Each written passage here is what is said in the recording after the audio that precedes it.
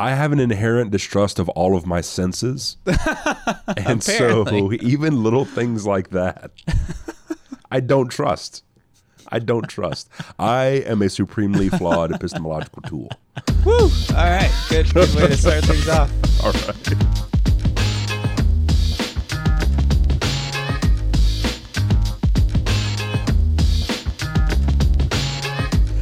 All right, so welcome to Office Hours with Dr. C. I'm Dr. C, and I'm joined today with my good friend and producer, Barry Thornburg.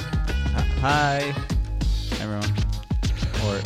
Or both of you. But yeah, depending on how many people we have in our audience. It's our moms. Yeah. But not even their full attention. It's them while they like do other stuff. You know, they're helping drive the algorithm, but they're not, really. It's certainly not our dads, but maybe our moms.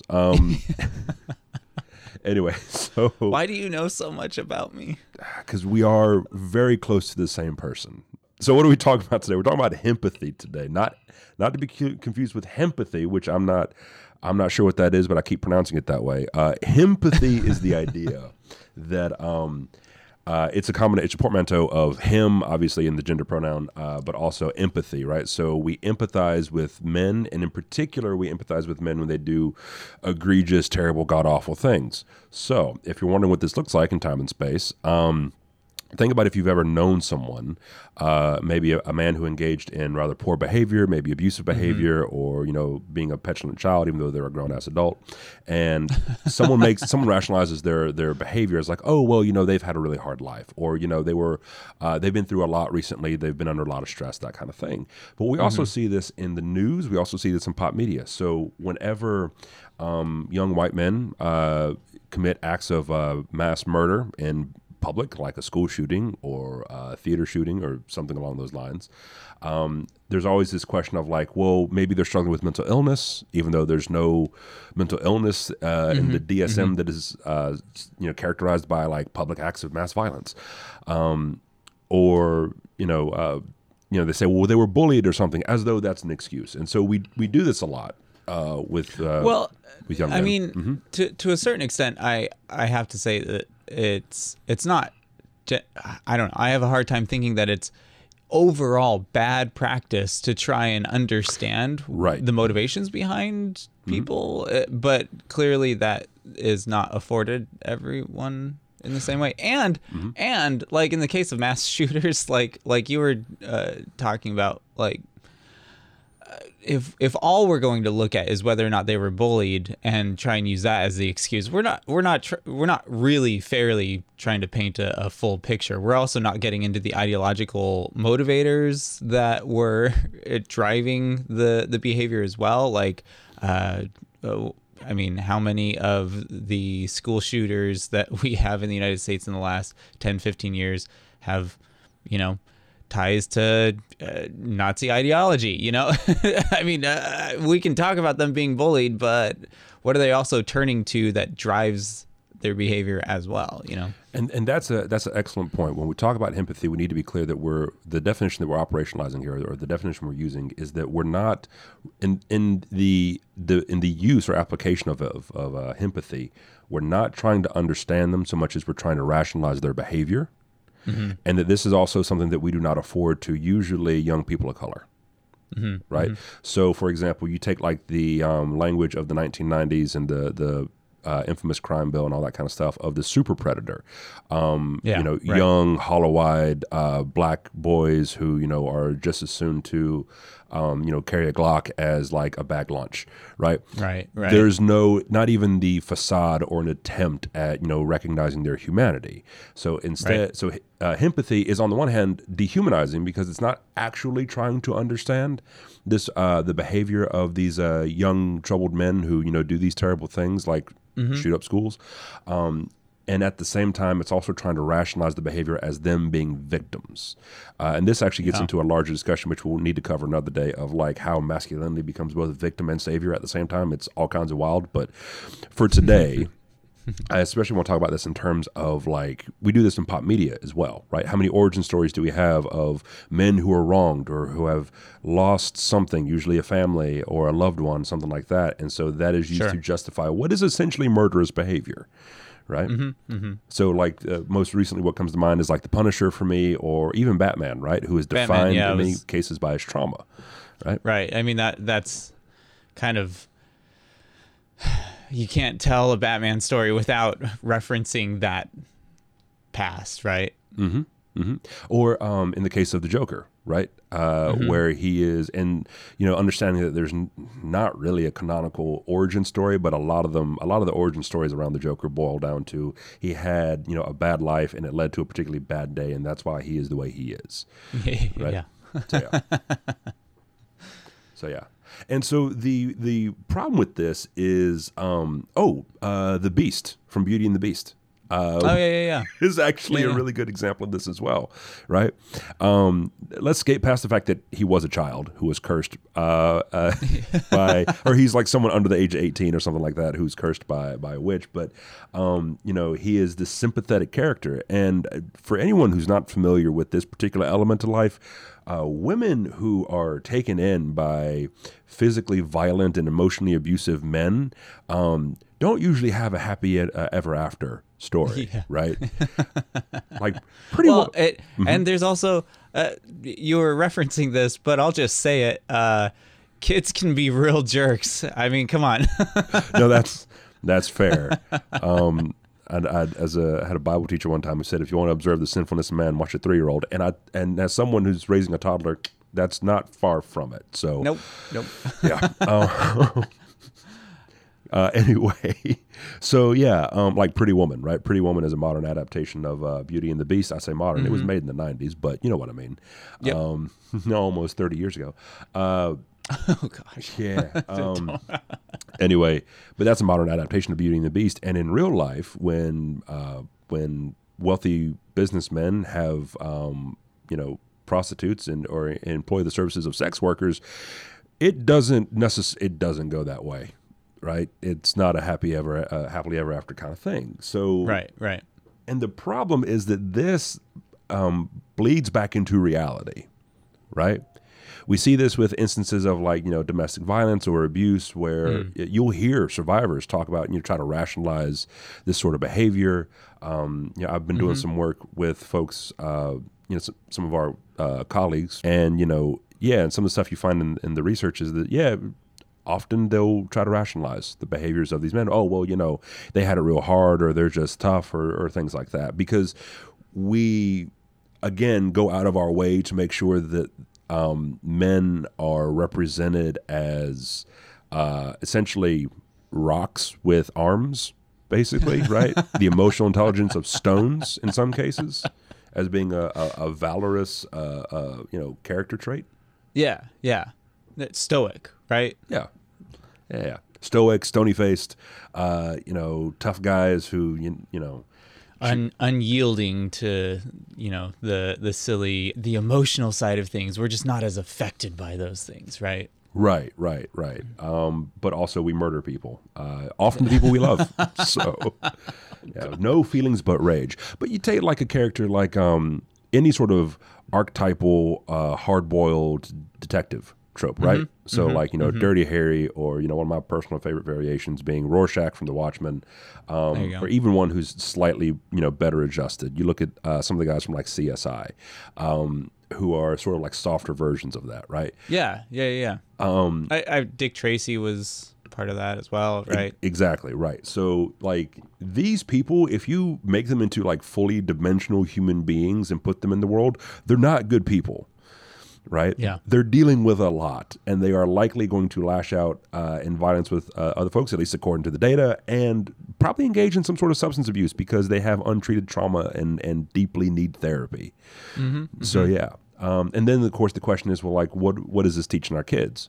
Because on the one hand, while, media is not, we're a long way from the hypodermic needle theory of media effect, where, for those who don't know, in the 1940s through about the 1960s, we thought that if you just inject media into people's brains, it'll essentially brainwash them, right? We're a long way from that, but we do understand that it does have effects, right? It's why we have these discussions about, what is cultivating, sort of aggression or hostility and that sort of stuff in our cultivation theory, right? That's that was what, the 90s that was developed particularly? Say that again?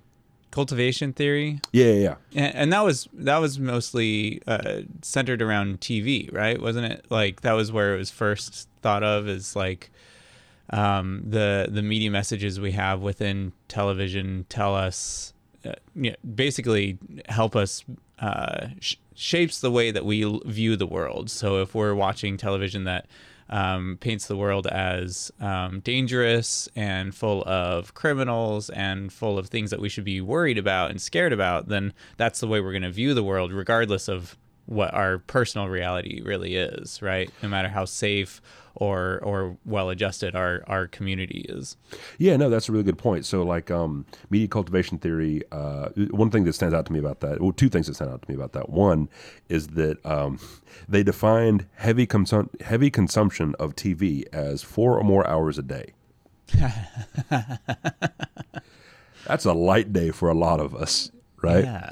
But it was specifically designed for TV. That being said, if we apply that now, more modern adaptations, we consider like all the media consumption, right, that we engage in. And actually, there was a study done, I think, in 2015 that found that was it University of Southern California, I want to say, said that humans on average consume like 30 gigabytes of data in media consumption per day.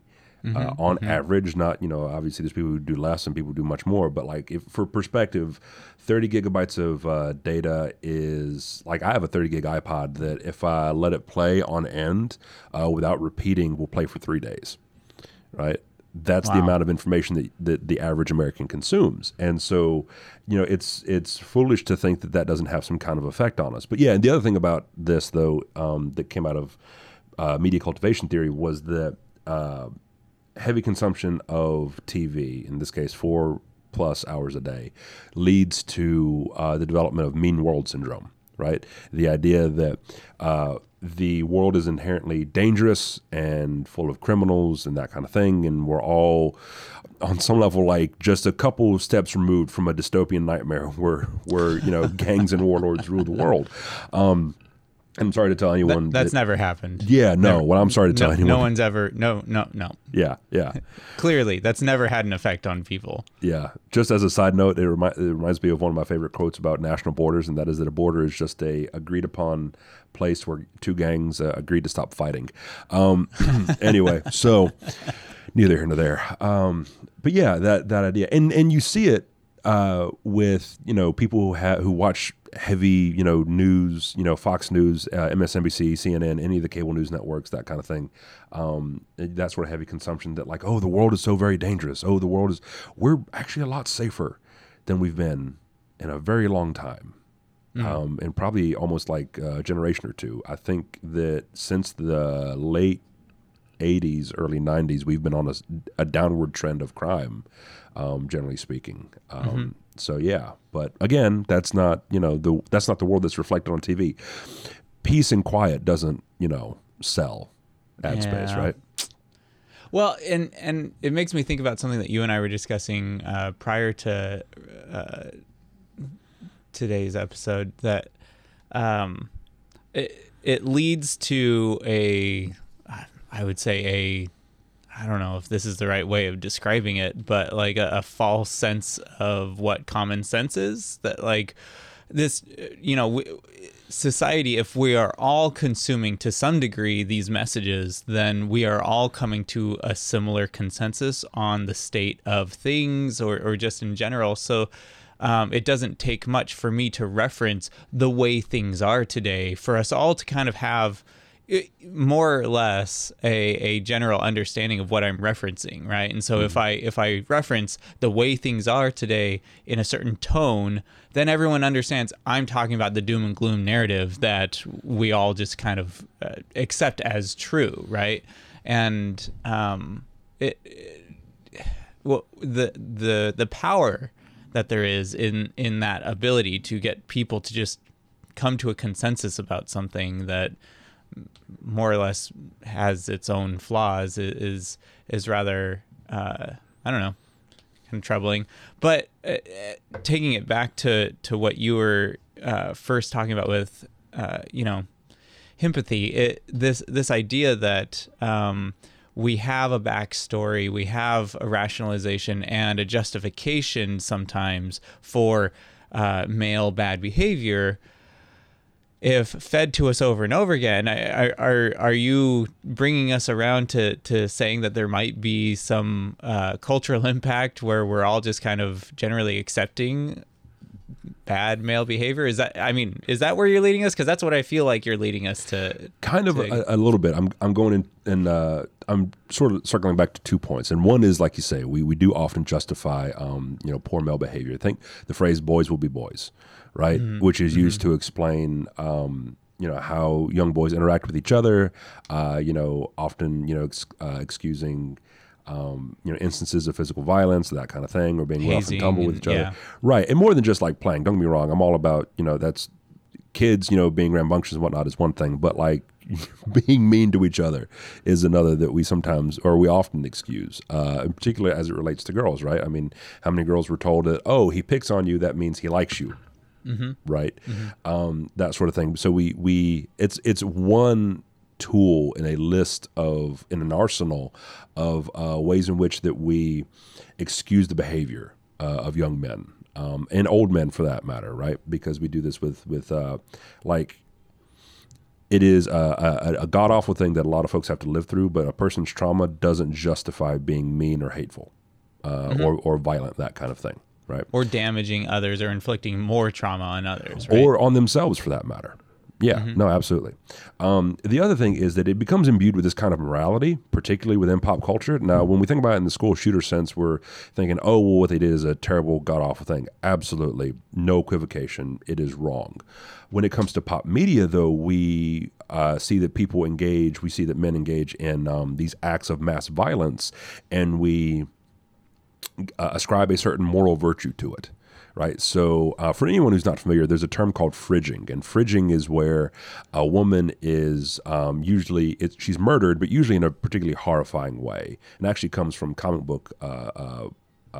It's a comic book trope. I think it was a Green Lantern story. Was it the 80s, I want to say, off the top of my head. I think it was the 80s or 90s. But fridging, basically, the Green Lantern came back to his home, to his apartment, and his significant other, she had been murdered and stuffed into a refrigerator, hence the term fridging. Ugh. And this, prompts him to go on a crusade against the guys who did this and that kind of thing, right? It's the use of violence against women in order to prompt male stories, right? Sort of get them going. The other one that comes to mind is like Charlie Bronson, Death Wish, right? Or the Bruce Willis remake, right? So he loses his family and he goes on a murder spree. It's a trope that honestly you see all over the place. And the idea. So it's kind of like, it's kind of like the save the cat sort of story trope where you make your hero likable by getting them, even though they're problematic. You get them to like help a little kid out at the beginning of your story so that we all understand, oh, he may be a horrible person, but he's not all bad, and so we can get behind this guy who is innately kind but does terrible things by showing the audience early on. So like what you're saying is like fridging is a term that's applied to like this story vehicle that we do some terrible, horrible thing to a significant other of our hero that then justifies our hero to go be a really violent and erratic and scary person later on. Just a real Is that what you're jerk. saying? Yeah, pretty much. Okay, cool. Pretty much. And so fridging dovetails very well with empathy, right? Because we then have this emotional connection to the character who we ascribe a certain righteousness to because they're reacting to pain. And we value this idea of like, well, if you're acting in a position of pain, that legitimizes things like revenge, that sort of thing. So like, Law Abiding Citizen is a great movie. If you haven't seen it, are you familiar with it? I haven't seen it. No. So it's Gerard Butler screwing with the legal system for 90 minutes. It's and just murdering people left and right as he does so. The basic premise is he was some sort of government some sort of government agent, something along those lines. He worked for the government, did intelligence, did like spy work or whatever, and also was proficient with weapons and that kind of thing. Anyway, his family, like his wife is like brutally raped and killed in front of him, and his daughter is, murdered during a home invasion. They rob him and all that kind of stuff. And then it goes to court, and this is all in like the first 10 minutes. It goes to court, and then the guys are like, one of the guys is locked up, the other guy takes a plea deal, that kind of thing. But the guy who gets locked up also takes a plea deal, so he gets reduced time and all that kind of stuff. And so he's pissed about what he considers to be a gross miscarriage of justice, because he wants them to be fully prosecuted. And he even says, if this had just been tried without taking a bargain deal and it had lost, he says, I could have lived with that. But you took a deal because you were really not interested in them or the pain that I suffered, right? You weren't willing to try on my behalf. So he spends the rest of the movie just murdering people associated with the court case. So like the judge, the lawyers, that kind of thing. And it's a good movie. I liked it. I enjoyed it. But like at one point he just straight up has someone executed who did what they did was wrong, certainly, in the context of like not abiding by the wishes of or not fully carrying out the legal system or performing their duties in the way that he saw satisfactory. Yeah, they seemed to like shirk their responsibilities and take an easy way out when it came to dealing with the case, but also didn't warrant being murdered. Car bombs are rarely a appropriate avenue for redressing wrongs. But you can't not feel sympathetic for the guy. At least I couldn't. I was like, oh, sure. Yeah. The way the story frames it. Absolutely. Yeah. It's also Gerard Butler, and it's hard to not like Gerard Butler, at least for me. So, And again, people will say, well, you can't have perfect characters. That doesn't make for an interesting movie. No, and that's entirely fair.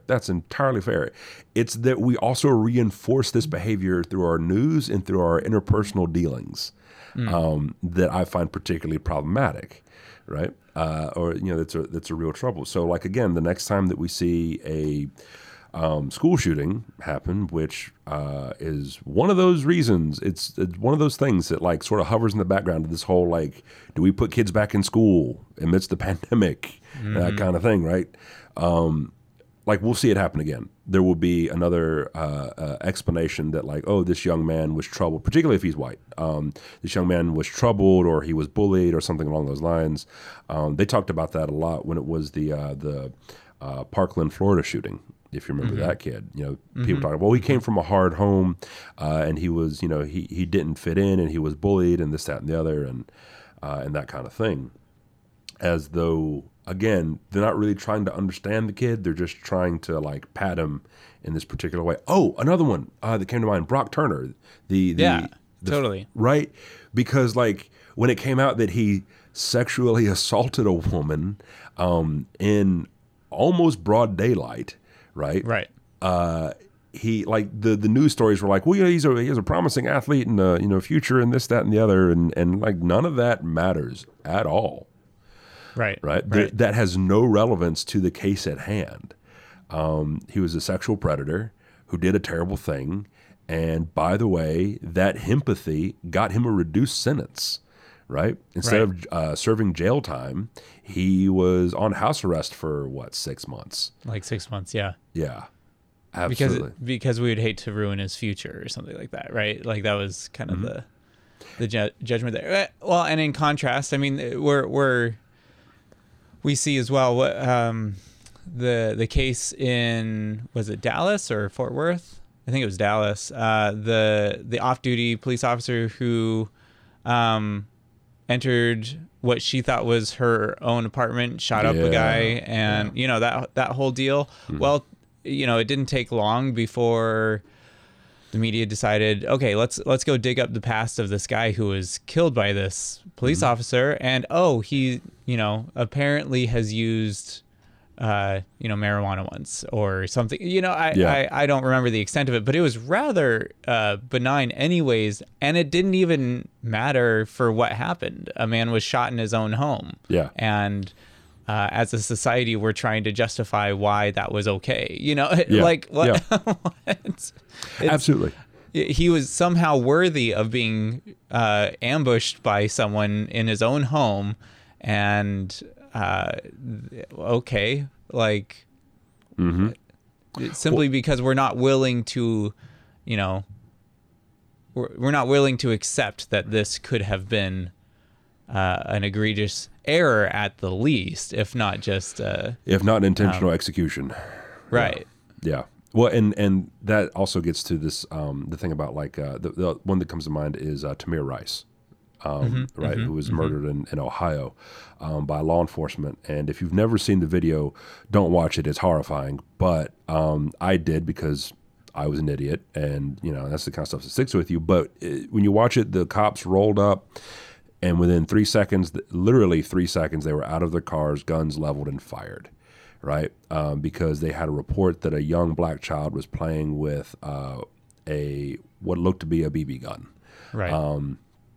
And so in the stories surrounding that, people were like, well, what was he doing playing with a BB gun? I grew up in the country. I know dozens of kids who grew up playing with BB guns, and it was never an issue, right? I grew up in the city. I myself walked around with a BB gun throughout my neighborhood. Like, it's a thing. By the time I was 18, a lot of my friends were firearms proficient, and they were children, right? They were white kids growing up in the country, and of course, that there's a particular narrative that does not allow for the humanization or even the shallow humanization, the shallow use of empathy in any sort of rationalizing way for young folks of color. So yeah, I mean, Tamir Rice was murdered by police. And no one was coming to his defense like, oh, well, he was just a kid or anything like that. Or, a lot of the news circulated or focused on, what was his home life like? Why was he out here doing this? Where were the parents? Well, if the parents weren't watching him, then he was like a lot of other kids, millions of other kids in the country whose parents aren't watching them at all times. They just go out and they play and they do kid stuff. Right. So, yeah. Well, it's not to say that like, we're only looking into the backstories of these white men who did egregious things. We're doing that as well with these other people, but we're doing so to try and justify what had taken place in the same way. So, I mean, if people complain that like it seems rather one-sided in like our critique of things and the way the media is working, well, yeah, because it is one-sided. Yeah. Yeah, it is. Anyway, but yeah, so that's the thing is, empathy did not start on the screen, but it has been a major component of our storytelling, and it does reinforce cultural notions of who is deserving of sympathy and the sort of either moral justification or the moral vindication and superiority of an individual who enacts a degree of violence. Or, like I said, in other cases, just excusing, violent acts because you can empathize with someone and also hold them accountable. That is a thing, right? Yeah. But empathy doesn't allow for that.